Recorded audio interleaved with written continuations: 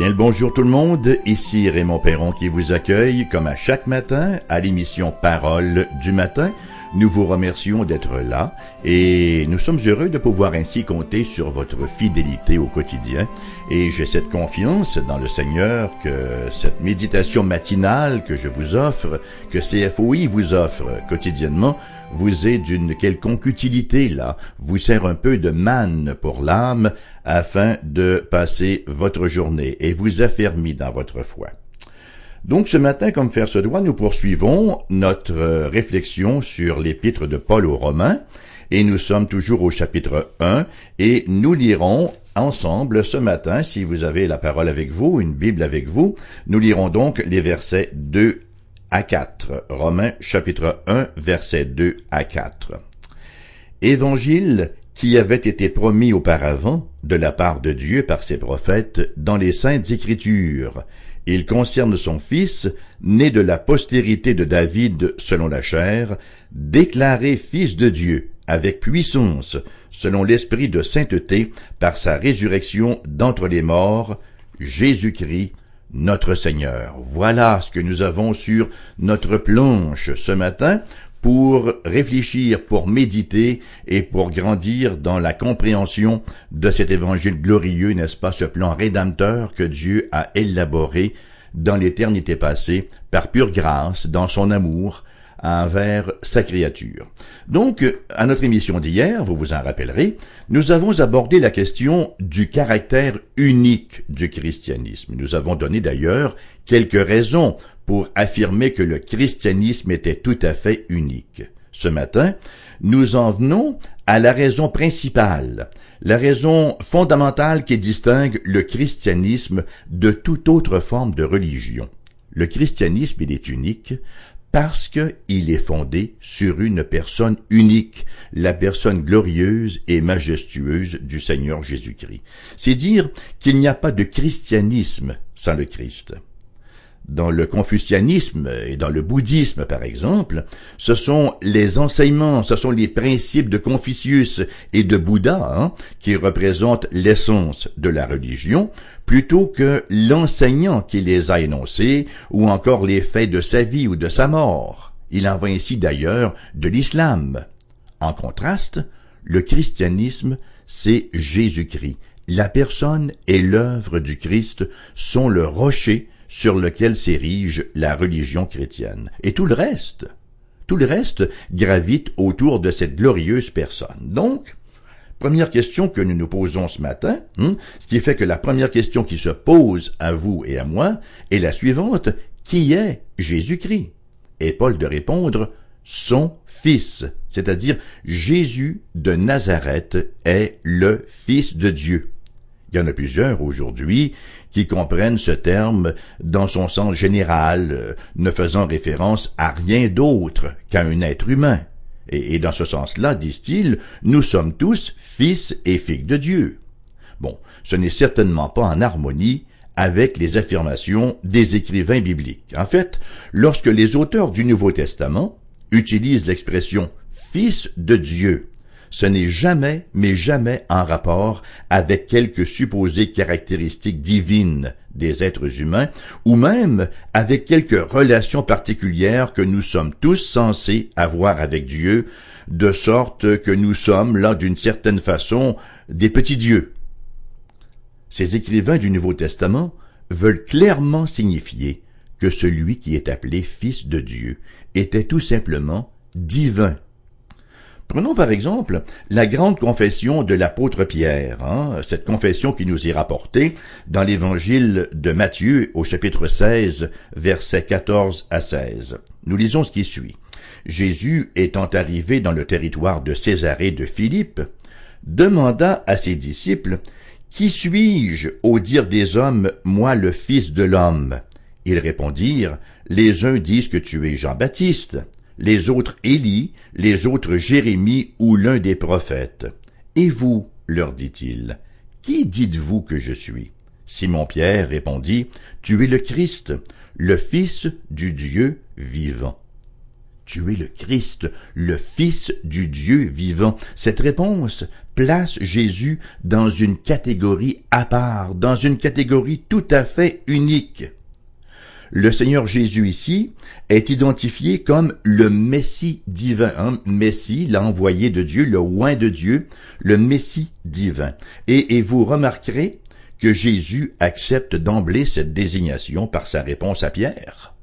Que répond Jésus à l'apôtre Pierre? Il répond, la parole nous rapporte, toujours dans le même évangile, Jésus, reprenant la parole, lui dit « Tu es heureux », ou on pourrait aussi traduire « Tu es béni ». Le mot « makarios » en grec veut dire autant heureux que béni. Donc Jésus, reprenant la parole, lui dit « Tu es heureux, Simon, fils de Jonas, car ce ne sont pas la chair et le sang qui t'ont révélé cela, mais c'est mon Père qui est dans les cieux. » Matthieu chapitre 16, verset 17. C'est Dieu lui-même qui a donné ce grand discernement à l'apôtre. L'apôtre Pierre ne venait pas là de faire montre d'une augmentation de quotient intellectuel remarquable. Non, parce qu'on ne peut connaître Dieu à moins qu'il ne se révèle. Et voilà qu'il se révèle effectivement à l'apôtre Pierre et lui révèle que le Dieu fait homme, le Seigneur Jésus-Christ lui-même, est Dieu. Jésus lui-même d'ailleurs. Jésus lui-même a enseigné de sa personne, au sujet de sa personne, il a enseigné qui il était. Dans l'évangile selon Jean, chapitre 10, verset 30, c'est Jésus qui parle, et voici ce qu'il dit. « Moi et le Père, nous sommes un. Moi et le Père, nous sommes un. » Et ça nous ramène bien sûr à Jean, chapitre 8, verset 58. Jésus leur dit, en vérité, je vous le dis, avant qu'Abraham fût, je suis.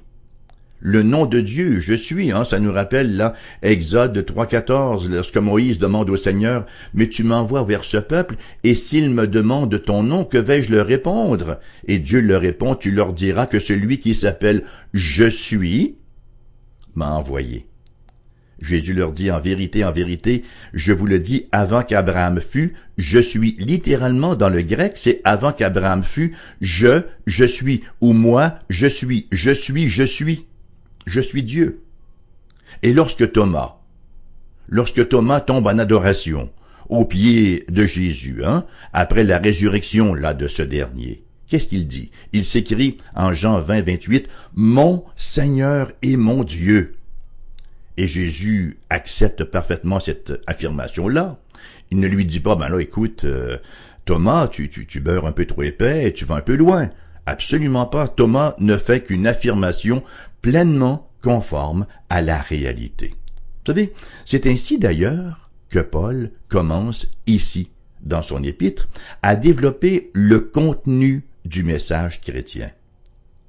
Déjà, il avait appelé cet évangile évangile de Dieu, la bonne nouvelle de Dieu, signifiant que Dieu est la source de ce majestueux plan de rédemption. Maintenant, qu'est-ce qu'il fait?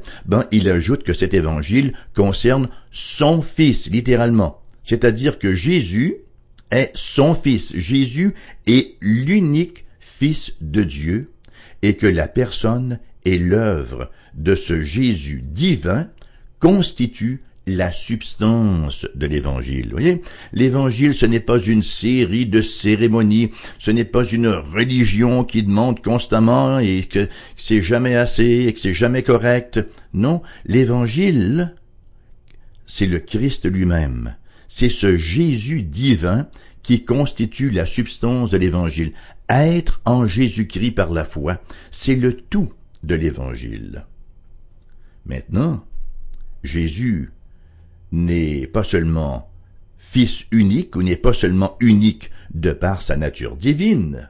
Bien sûr qu'il est unique par sa nature divine, mais il y a autre chose en plus. Il est aussi unique en ce qu'il est devenu un homme à un moment donné de l'histoire et que désormais il demeure éternellement Dieu-homme. On a un grand mot en théologie pour décrire Jésus. On dit « il est l'être théanthropique. Ça vient de deux mots, théos et anthropos.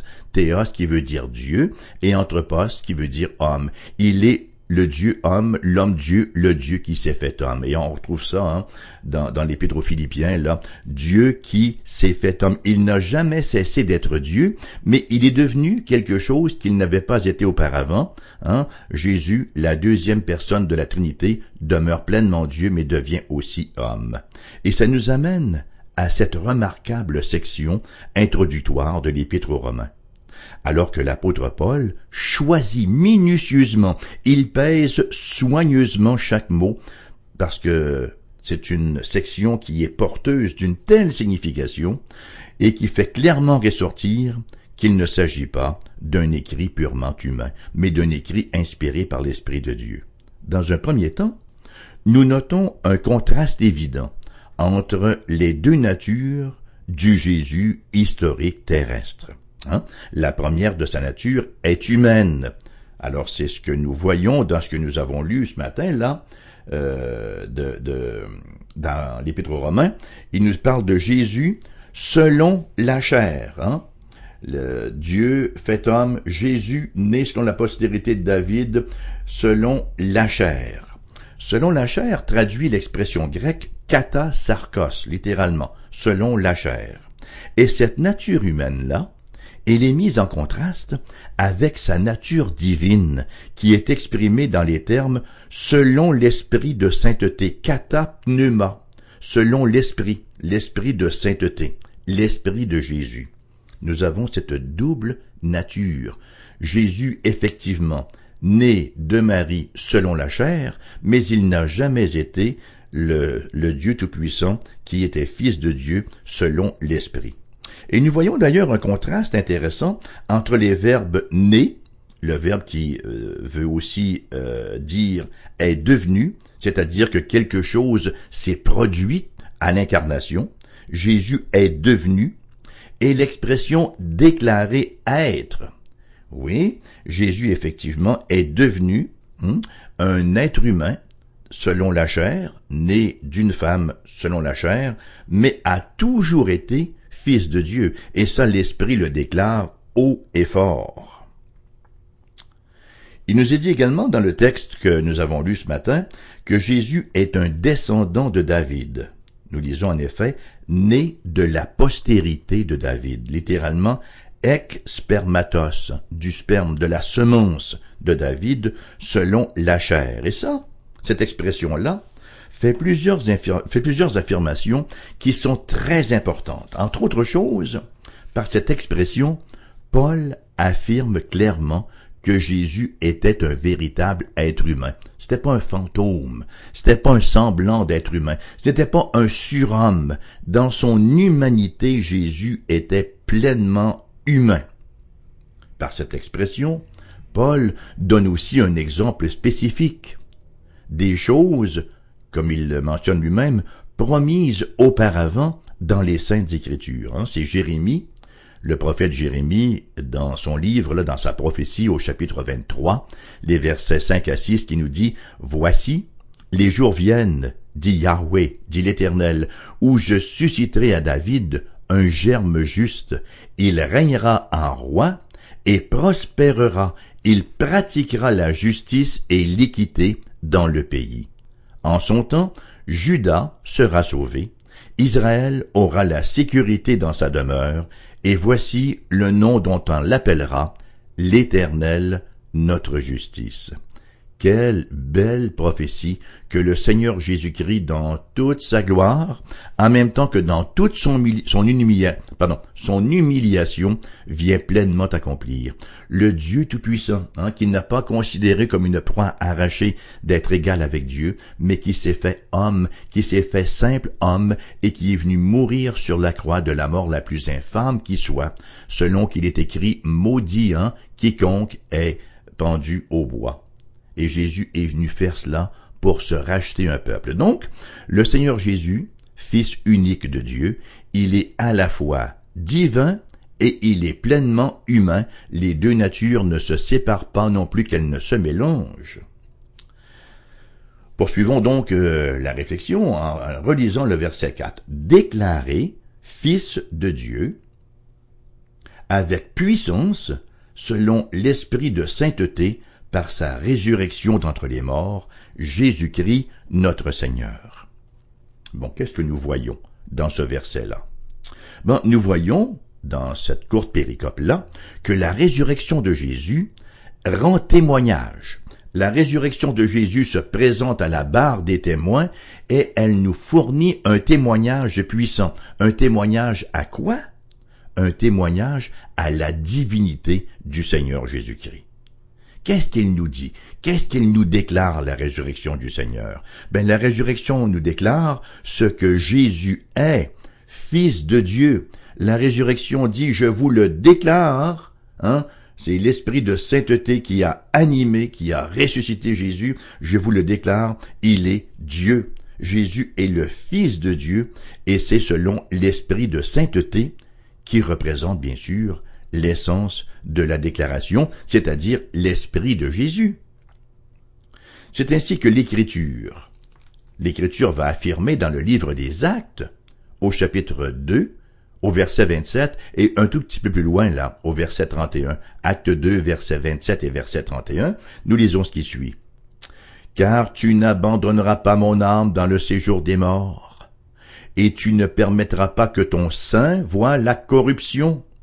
C'est la résurrection du Christ qu'il a prévue et annoncée, en disant qu'il ne serait pas abandonné dans le séjour des morts, et que sa chair ne verrait pas la corruption. » Quel témoignage puissant! Quel témoignage réverbérant! La résurrection déclare avec puissance, la résurrection du Christ déclare avec puissance que la vie parfaite du Christ vient de son être divin. Que dit maintenant la fin du verset 4 et le début du verset 5? Jésus-Christ, notre Seigneur. Jésus-Christ, notre Seigneur. La fin du verset 4 et le début du verset 5 nous affirment que Jésus-Christ est Seigneur. Et cette courte expression-là, qui a l'air sans malice en soi, qui n'a pas l'air d'avoir une si grande importance, bien écoutez, elle véhicule une importance capitale. Cette courte expression-là qui représente la plus ancienne confession de foi de l'Église chrétienne. Et bien sûr, elle revêt la plus grande importance et elle revêtait la plus grande importance pour les croyants de l'époque. Vous savez, depuis les premiers jours de l'Église, là, si une personne confessait « Jésus est Seigneur », elle pouvait être baptisée. Vous savez pourquoi? Il y a deux raisons. La première raison, nous la retrouvons dans 1 Corinthiens chapitre 12, verset 3, où nous lisons ce qui suit. C'est pourquoi je vous déclare que personne, s'il parle par l'Esprit de Dieu, ne dit « Jésus est anathème » et que personne ne peut dire « Jésus est le Seigneur » si ce n'est par le Saint-Esprit. La deuxième raison, on la retrouve dans Romains, chapitre 10, versets 9 à 10, où nous lisons ce qui suit. « Si tu confesses de ta bouche le Seigneur Jésus, et si tu crois dans ton cœur que Dieu l'a ressuscité des morts, tu seras sauvé, car c'est en croyant du cœur qu'on parvient à la justice, et c'est en confessant de la bouche qu'on parvient au salut, selon ce que dit l'Écriture. » Pour nous, là, au 21e siècle, pour nous qui lisons cette expression-là, Jésus est Seigneur, ça peut sembler étrange. Jésus est Seigneur. Kyrios Jesus. Mais c'était une confession de foi qu'on opposait à d'autres fausses religions de l'époque, quand on disait, par exemple, parce qu'on sait qu'à l'époque, l'empereur était divinisé, et on disait « Kyrios César », César est Seigneur. Les chrétiens disaient « Non, Jésus est Seigneur, et il n'y a pas 200 seigneurs ou 300 seigneurs, il y en a un seul, Jésus est le Seigneur. » Affirmer, chers amis, que Jésus est le Seigneur, ça implique deux choses. Jésus est Dieu et Jésus est le Sauveur. Est-ce que vous avez déjà entendu parler de la Septante? La Septante, ça c'est la traduction grec de l'Ancien Testament. Ça s'est fait un tout petit peu avant que Jésus-Christ vienne, à l'époque de l'Empire grec, et ce sont des rabbins juifs donc qui ont traduit tout l'Ancien Testament et on a mis cela là dans la bibliothèque d'Alexandrie. Alors c'est intéressant de voir comment les rabbins ont traduit effectivement les écrits juifs de l'époque. Alors la Septante était bien connue, ça va de soi, de la communauté juive du 1er siècle, et souvent les auteurs du Nouveau Testament utilisent la version de la Septante dans leur citation de l'Ancien Testament, et ils ont choisi le mot grec kurios pour traduire le mot hébreu Yahweh, Yahweh ou Jéhovah. C'est dire que le langage biblique, dans le langage biblique, le mot est associé à la divinité. Le mot est associé à la divinité. On a lu précédemment dans Jean 20, 28, là, cette déclaration de Thomas, « Mon Seigneur et mon Dieu ». Maintenant, ce Dieu fait homme, il est venu pour sauver. C'est la raison pour laquelle il s'est fait homme, il s'est incarné, il est venu dans la viande, dans la chair. C'est ce que veut dire littéralement le mot incarné, incarné. Philippiens chapitre 2, versets 5 à 11, nous dit ce qui suit. « Ayez en vous les sentiments qui étaient en Jésus-Christ, lequel, existant en forme de Dieu, n'a point regardé son égalité avec Dieu comme une proie à arracher, mais il s'est dépouillé lui-même en prenant une forme de serviteur, en devenant semblable aux hommes, et il apparut comme un vrai homme. Il s'est humilié lui-même, se rendant obéissant jusqu'à la mort, même jusqu'à la mort de la croix. C'est pourquoi aussi Dieu l'a souverainement élevé et lui a donné le nom qui est au-dessus de tout nom, afin qu'au nom de Jésus, tout genou fléchisse dans les cieux, sur la terre et sous la terre, et que toute langue confesse que Jésus-Christ est Seigneur, à la gloire de Dieu le Père. Voyez-vous, on ne sépare pas le Christ Sauveur du Christ Seigneur. Qu'est-ce que ça veut dire? Ça veut dire en pratique que Jésus est Seigneur. Bien sûr, qu'est-ce que ça fait un Seigneur? Un Seigneur règne, un Seigneur commande et ses sujets obéissent, ses sujets lui sont soumis. Il y a plusieurs implications à cela. Il y a d'abord une implication intellectuelle. Si Jésus est Seigneur, alors il est le Seigneur de ma pensée, il est le Seigneur de mon esprit. Nous lisons dans Matthieu 11, 28, « Venez à moi, vous tous qui êtes fatigués et chargés, et je vous donnerai du repos. Prenez mon joug sur vous, et recevez mes instructions, car je suis doux et humble de cœur, et vous trouverez le repos pour vos âmes. » Recevez mes instructions. Le Seigneur Jésus-Christ est Seigneur de ma pensée. Il est Seigneur de mon esprit. Il est l'enseignant de ses disciples. C'est la raison pour laquelle nous disons que toute connaissance, elle est analogique. C'est-à-dire que nous connaissons correctement si nous interprétons les choses de la manière dont Dieu les a déjà interprétées, si nous lui donnons la même interprétation. Et c'est dans sa parole que le Seigneur nous donne l'interprétation de toutes choses, à commencer par l'interprétation de nos vies. Donc, il y a une implication intellectuelle. Il y a aussi une implication éthique. Jésus est aussi Seigneur de notre volonté et de nos standards moraux. Je ne peux pas décider par statistique ou par sondage ce qui est juste et ce qui est mal. Non, ce ne sont pas les gens, ce n'est pas le plus grand nombre qui va décider de la vérité. Vous savez, ce n'est pas toujours exact de dire « vox populi, vox dei », voix du peuple, voix de Dieu. Dans le cas des élections, il est possible que ça se produise, bien sûr, mais ça ne tient pas la route dans le cas des standards moraux. Jésus est Seigneur des standards moraux. C'est lui qui définit le bien et le mal.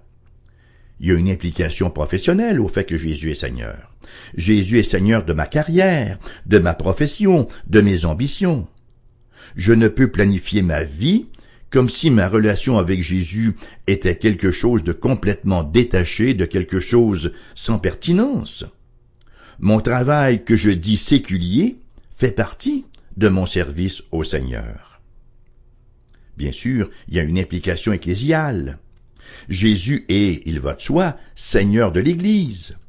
Et voilà une vérité bien à propos, alors que nous voyons se répandre toutes sortes de pseudo-nouveaux modèles d'église, là, à commencer par l'église dite émergente.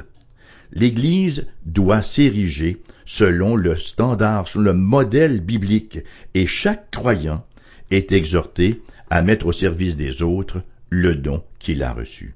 Et on pourrait continuer encore longtemps à faire des applications de la seigneurie de Jésus sur nos vies.